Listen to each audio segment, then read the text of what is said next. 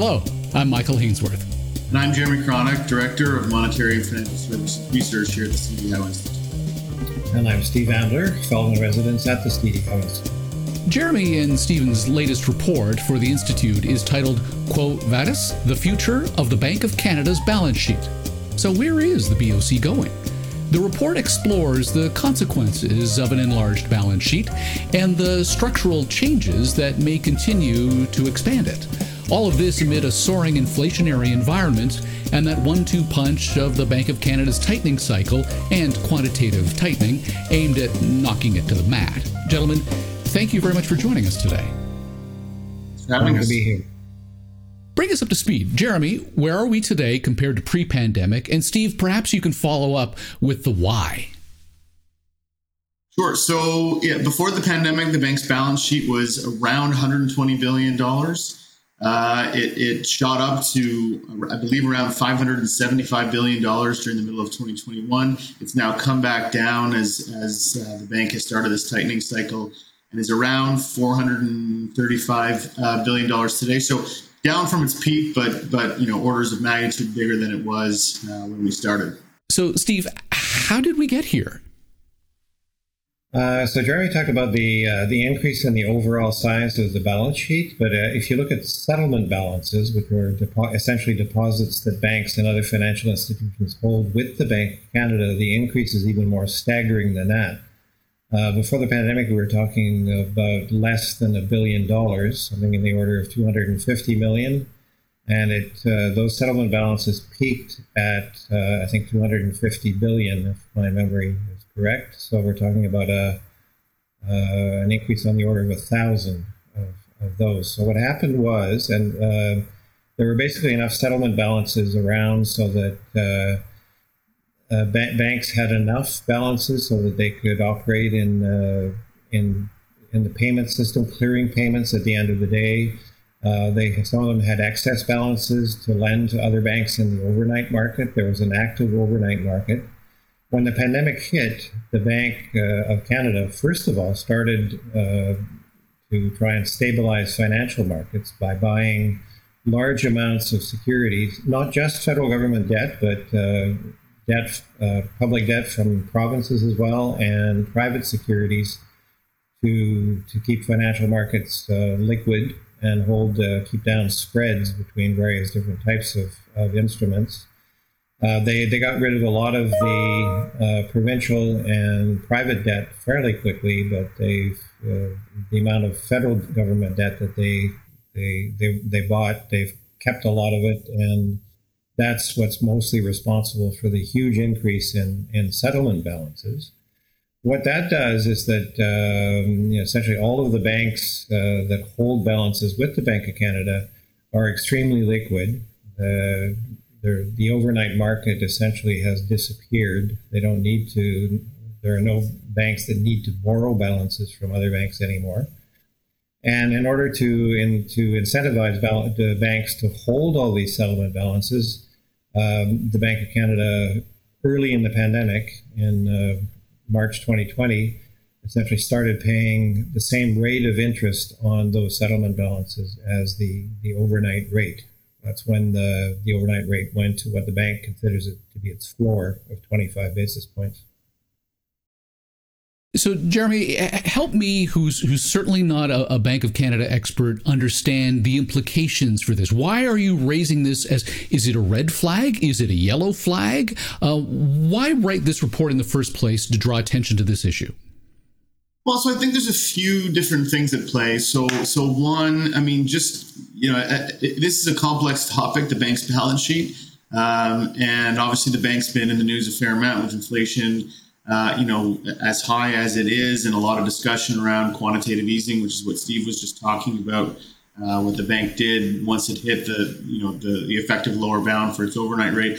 So we thought, first, it was important just to, get an explanatory piece out there on what's happened to the bank's balance sheet and why it matters, what role it plays, in its impact on inflation. And then we also wanted to turn to what are going to be some of the driving factors for the size of the balance sheet as we look ahead in the short run, in the medium run. In the short run, we know they're unwinding some of this, some of this increase in the balance sheet as part of its tightening cycle. But there's going to be some forces that are going to be, driving the balance sheet, we think, to stay somewhat elevated in the medium run. And, we wanted to get out and explain what those forces were, and again, what impact they could have, on the operation of monetary policy and the hitting of the inflation target. Well, then I suppose, Steve, we should get into the importance of shrinking that balance sheet as a means of ensuring that the Bank of Canada has more ammunition to fight whatever may come down the pike in the future.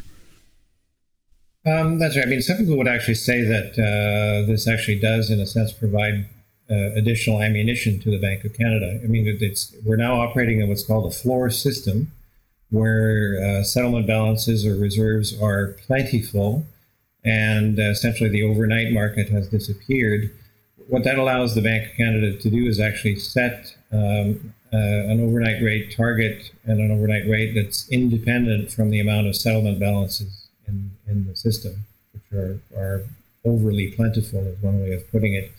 It's a very different operating framework now than what we've seen before in Canada. In the U.S., the Fed has operated under this type of system ever since the end of the financial crisis. So they've had quite a bit more experience operating with a system like this than we do. But for Canadians, I think it's something that's new and quite a bit different. So we thought we had to explain some of the numbers and the justifications as well. So do I understand this correctly? From what I've read of your report, we're in a situation where at the end of the day, often in the past anyway, banks would need to borrow either from the Bank of Canada or from each other to ensure that there's an effective settlement at the end of the day so that the books are balanced, basically. But because of the environment in which we find ourselves right now, banks aren't needing to turn to the central bank to make that happen. They're just working between each other. Well, so it's a little bit different. So the overnight rate is the rate that the banks lend and borrow from each other to settle, as you said. And so in normal times, before the pandemic here in Canada, the bank operated what's called a corridor system. And the idea there is that the rate they can earn on deposit at the bank and the rate they can borrow from the bank, the overnight rate sits in the middle. So you're trying to incentivize the banks to borrow and lend with each other to settle, right? But in this system now, under the floor system, whereby there are, as Steve said, overly plentiful settlement balances for each bank, they won't even need to borrow with each other, lend with each other to settle at the end of the day because they have sufficient settlement balances on their books. So that's where you get into this floor system as opposed to a corridor system. And because of that, you have to set the overnight rate and the deposit rate equal to each other. Yeah, under the old system, there were some banks that had surplus balances and other banks that needed to borrow, and the Bank of Canada could just inject a small amount of settlement balances into the system, so that's essentially what determined the overnight rate. It had a target, and then by varying the amount of settlement balances, it could hit the target by supplying extra reserves or balances into the overnight market. Now, as Jeremy and I have said, settlement balances are so plentiful that there's no more overnight market. And the overnight rate is essentially equivalent to the deposit rate which banks receive for leaving balances with the Bank of Canada. So what are the implications for the Bank of Canada when we talk about its balance sheet being 3 times greater than what it was pre-pandemic? Right. So this is where it gets, a bit tricky, right? So from a monetary policy perspective, as Steve mentioned earlier, it does give the bank 2 different tools to perform monetary policy with, right? Because now the overnight rate and the Bank of Canada's balance sheet are independent of each other. So, and so they can use both to do the kind of monetary policy they feel is necessary to hit the inflation target. I think where the debate lies, or where the question lies, is how much of the quantitative easing that got us to this point, led to the inflation that we're seeing today. And this is a really Interesting topic that I think there's going to be a lot of research on for the coming years, because if you look at what happened to the U.S. and the Fed, who did quantitative easing back in 2008, there was no inflation, really. I mean, the battle after 2008-09 was to get inflation up, right? And despite the fact that they did this quantitative easing. And then this time around, the quantitative easing that a lot of these countries did has led to inflation. So the question is, how much is QE responsible for that? And then what differences happen today compared to what happened 15 years ago? But in terms of just purely the operational side of things, this does give the bank two tools to perform its monetary policy. So if quantitative easing plays a role in increasing inflation, and now we are in a high inflationary environment, what is the connection between shrinking the bank's balance sheet and the implications for inflation? Steve? Well, the banks own, initially, as I said earlier, the initial buying of all of these assets was mostly to stabilize financial markets. And it was later on that once things had sort of calmed down, that the Bank of Canada turned to quantitative easing per se. And their main justification for buying more assets was to actually keep longer term interest rates low to aid in the recovery. So it wasn't, so the link with inflation is not direct. And as Jeremy pointed out, in the US, the Fed did an enormous amount of quantitative easing, and inflation stayed low. It stayed under target until the pandemic hit. And there is already a large literature on quantitative easing in the US. And some researchers actually claim or maintain that by paying what the Fed did and what the Bank of Canada is now doing, paying interest rates on reserves or on settlement balances, you're actually incentivizing banks just to sit on these balances, keep them with the central bank, rather than lend them out. So I think the big and perhaps the crucial difference between what's going on now, both in the US and in Canada, and what went on between, say, 2011 and 2020 is what happened with government deficits. So, Steve, while the BOC is shrinking its balance sheet, you write that there are forces that might keep it elevated for a while yet. Yeah, so simultaneously with quantitative easing and the pandemic and everything else, there's been some major changes in the way the payments system is operating in Canada. So essentially, they're going from settling everything between or among banks at the end of the day to a real-time payment system. So things are going to be settled actually during the day rather than just at the end of the day. And we think this is probably something that's going to elicit some discussion as well, that this is actually going to be lead to banks demanding more settlement balances because they have to have them ready pretty much any time during the day to swap payments across banks. Whereas before, they could just leave things sitting until the end of the day, and then if they needed extra balances, go into the overnight market and borrow them. So we think that this is going to lead to an increase in demand for settlement balances. So the settlement balances are still going to be in excess supply. So we're still going to be in a situation where the overnight rate and the deposit rate are going to be equal, and there's going to be more than plentiful balances in the system. But as the supply of balances shrinks, that's quantitative tightening by the Bank of Canada, simultaneously we're going to see a gradual rise in the demand. And that means that sooner or later, we don't have a firm idea on how long it's going to take. We're going to get back to a system where settlement balances are no longer going to be clearly in excess supply. So that would mean a return to the corridor system that we had before the pandemic. And that's not even taking into account the prospect of digital currencies, a central bank-based digital currency at some point in the future. Yeah, that's right. So that's another part of it as well, would be the introduction of a central bank digital currency. And to Steve's earlier comment about, also potentially eliciting some discussion is around what kind of increased demand there might be for a CBDC relative to our demand for cash today. Right. Our argument they're putting forth in the paper is that, part of why people don't carry cash today is because it's there's an opportunity cost of their time to going to the bank, going to the ATM and taking out the cash. Under a CBDC with digital cash, that's not really an issue anymore. And so things like that might increase the demand for public money, which is what cash is, which is what CBDC is.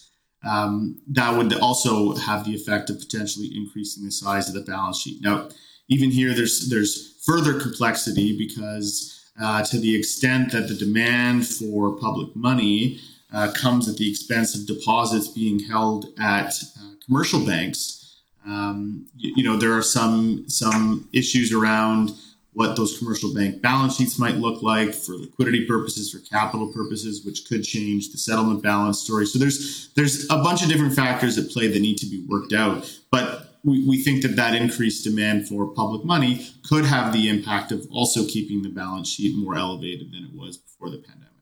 So then what's the impact on monetary policy when you've got this tug of war between the BOC and these external forces? Yeah, so I can jump in there, and Steve, maybe you'll have some thoughts as well. So, I mean, again, if we go back to the original story about the floor system, if the point we're making is the balance sheet's going to remain elevated in the medium run, which might force a floor system in place, there are upsides and there are downsides to such a system. As we mentioned earlier, the real-time settlement is touted as one of the good things about the modernization of our payment system, and the floor system helps with that because of the abundance of settlement balances. But there is also, there are also potential downsides. So one potential downside of the floor system is the bank has to have an elevated balance sheet, has to hold more Government of Canada debt as a result. So they're playing a bigger role in that market. To the extent that has an influence on the interest rates for that Government of Canada debt, well, that may not be desirable, right? So there are these upsides and these downsides. I don't think there's a major disadvantage of the floor system, but there are these, like I said, upsides and downsides that we just need to sort of understand and make sure we're aware of. That's right. I mean, we still haven't, the Bank of Canada still hasn't settled on the exact form that CBDCs are going to take. I mean, one of the possibilities is actually opening up deposits at the retail level at the Bank of Canada. That would likely, in fact, shift the demand for deposits from the banking system to the Bank of Canada. And, potentially the question of whether the Bank of Canada could do this more efficiently than chartered banks could. And I think that's a big question. But if enough deposits shifted to the Bank of Canada, as Jeremy said, that if the Bank of Canada still limits itself primarily or exclusively to holding federal government debt, it's going to be playing a bigger and bigger role in that market, influencing the interest rates in that market, and that has spillover effects onto interest rates in other, all sorts of across the spectrum as well. The other big question is if the balance sheet were to expand enough because of, opening up retail deposits, that's a liability for the Bank of Canada. So the bank would at least have to play a bigger role, hold a larger fraction of federal government debt outstanding, and the temptation or the possibility of the danger, I think it's a danger, would be there that it expands into holding other types of assets. That has happened in the U.S. I mean, the Fed actually holds a wide range of assets, including mortgage derivative securities right now. And that's basically what that means is that the central bank then actually enters as a player in credit markets and how credit gets allocated. And I certainly think that this is something that the central bank should steer clear of. It should stick to monetary policy with its main goal of keeping inflation under control and not get into the credit allocation business. Can I jump in there, Michael? So I fully agree with Steve's point about the bank staying out of the credit allocation business. I do want to clarify a couple of things on the CBDC front. We haven't even settled on the need for a CBDC, let alone kind of the design. And I, from my conversations and, from my understanding, I don't think that they're envisioning the version where everybody has a deposit account at the Bank of Canada. I think that the desire is to be as least disruptive as possible to, the financial sector, which I think is the right move. I mean, there's a token-based version of the CBDC where we don't need to have retail accounts, much like we do today, right? We don't have, we can hold public money in the form of cash without, having to have an account at the Bank of Canada. I think that's the desirable system. But to Steve's point, I mean, there's going to be a range here where the size, of the Bank of Canada's balance sheet goes up based on whether they do the CBDC and then therefore the design of that CBDC and the decisions that we make on how much public money versus private money to hold and what that then means for commercial banks and their balance sheets.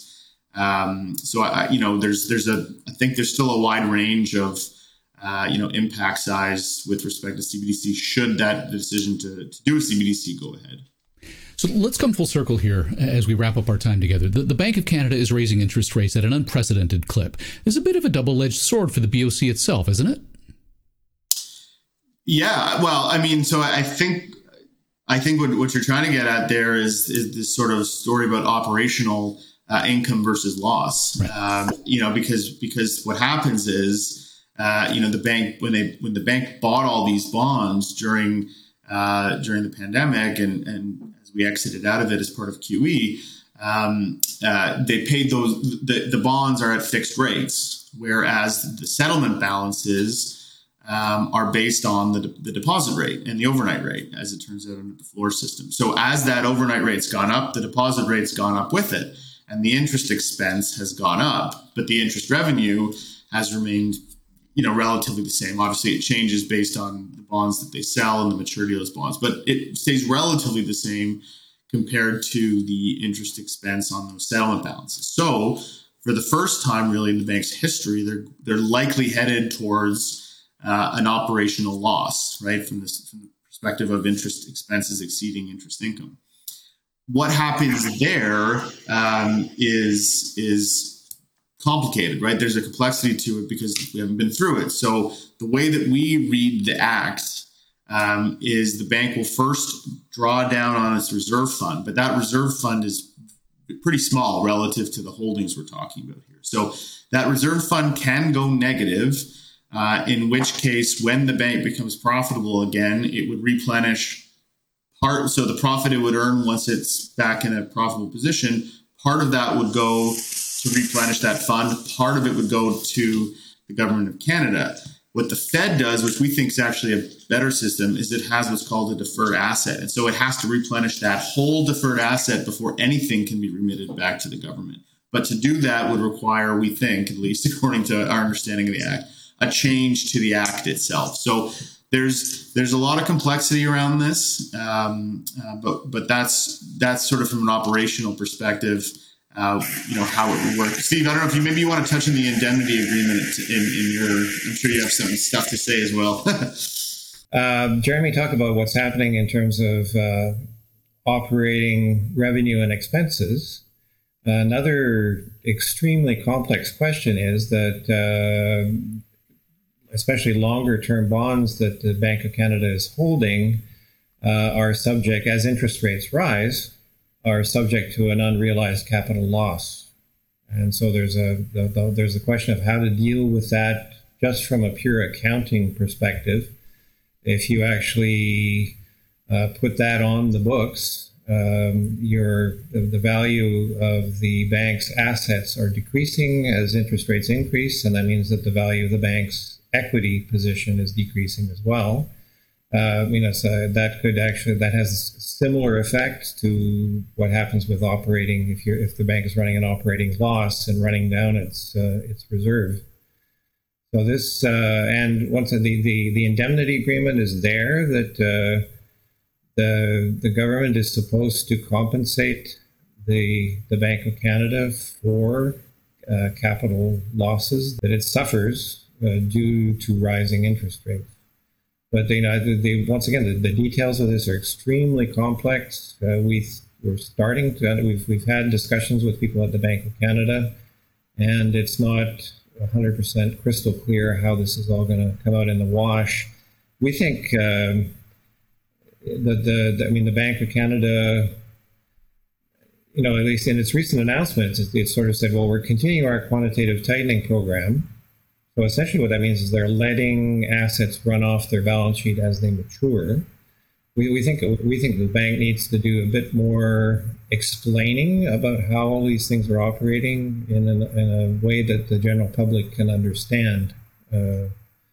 If we're having such a hard time understanding what's going on, I think the general public is going to have a hard time understanding what's going on as well. Okay, so then since we've only barely scratched the surface of the incredibly detailed report, final question to each of you. If there is one takeaway for the listener, what would it be in your mind? Steve, age before beauty. We've gone from this corridor system to a floor system. The bank has said, well, we're just going to keep on sort of carrying on, letting stuff run off the balance sheet gradually in a very passive kind of a way. I think it's incumbent upon the bank to say, are we with the floor system forever? Are we going to go back to a corridor system? If so, how are we going to get there? Explain and, do some planning on what's going to happen over the next 4 or 5 years with its balance sheet, what that implies for a floor system versus a corridor system, and think about how to communicate all this to the public. Jeremy? Yeah, I think that's a really interesting way of putting it. So, inflation is at a 40-year high, and I think the banks, obviously, their credibility has taken a bit of a hit. And there's fears, and I think rightful fears, about politics getting, in the way of the independence of the central bank. And so, one of the most important things you can do to alleviate those concerns, well, first is get inflation back down, and I think they're doing that, largely through interest rate hikes, which is, I think, largely what they have to do to get inflation back down. I'm not sure how much quantitative tightening, so shrinking the balance sheet faster, would really have much of an impact. So I think they're taking care of that. But then to Steve's point, on the independence, communication and explaining things is, I think, critical to making that work. And so there are, the future of the balance sheet might look a lot different than it did pre-pandemic. And I think it's important then to make clear that this doesn't change the ability of the central bank to hit the inflation target. And that's the point. We explain why we think the balance sheet is going to stay elevated, or at least elevated relative to what it was. But at the end of the day, we don't see a major, impact on the bank's ability to hit the target, whether it's a floor system or a corridor system. But, so I think communicating along those lines, and that they're going to remain focused on, staying out of markets other than the Government of Canada debt market, which they've always played in, I think will be critical here. Jeremy Kronick is the Director of Monetary and Fiscal Services Research at the C.D. Howe Institute. Steve Ambler is a Fellow in Residence. Visit cdhowe.org for their report, co-authored with Fellow in Residence Torsten Koppel, titled Covatus, The Future of the Bank of Canada's Balance Sheet. Still to come from the CD How, the 2022 Scholars Webinar Series. On November 10th, the Institute welcomes Joseph Stiglitz, the professor of the School of International and Public Affairs at Columbia University, and the recipient of the Nobel Memorial Prize in Economic Sciences and the John Bates Clark Medal. And November 15th, Leveraging Real-Time Data for Real Health Benefits, a webinar with Janet Davidson, a fellow in residence at the Institute and chair of the board of the Digital Research Alliance of Canada, along with Kimberlyn McGrail, professor at the UBC School of Population and Public Health, alongside David O'Toole. He is the president and CEO of the Canadian Institute for Health Information. If you're watching us on YouTube, please be sure to subscribe and click that bell icon, of course, to get the latest episode of the podcast. I'm Michael Hainsworth. Thanks for joining us. You've been listening to the CD How Institute podcast with Michael Hainsworth. Subscribe on iTunes, Google Play, and Spotify. The CD How Institute is an independent, not-for-profit research institute whose mission is to raise living standards by fostering economically sound public policies. The Institute is widely considered to be Canada's most influential think tank and a trusted source of essential policy intelligence, distinguished by nonpartisan, evidence-based research and subject to definitive expert review. Visit cdhow.org and follow us on Twitter and LinkedIn. Thank you.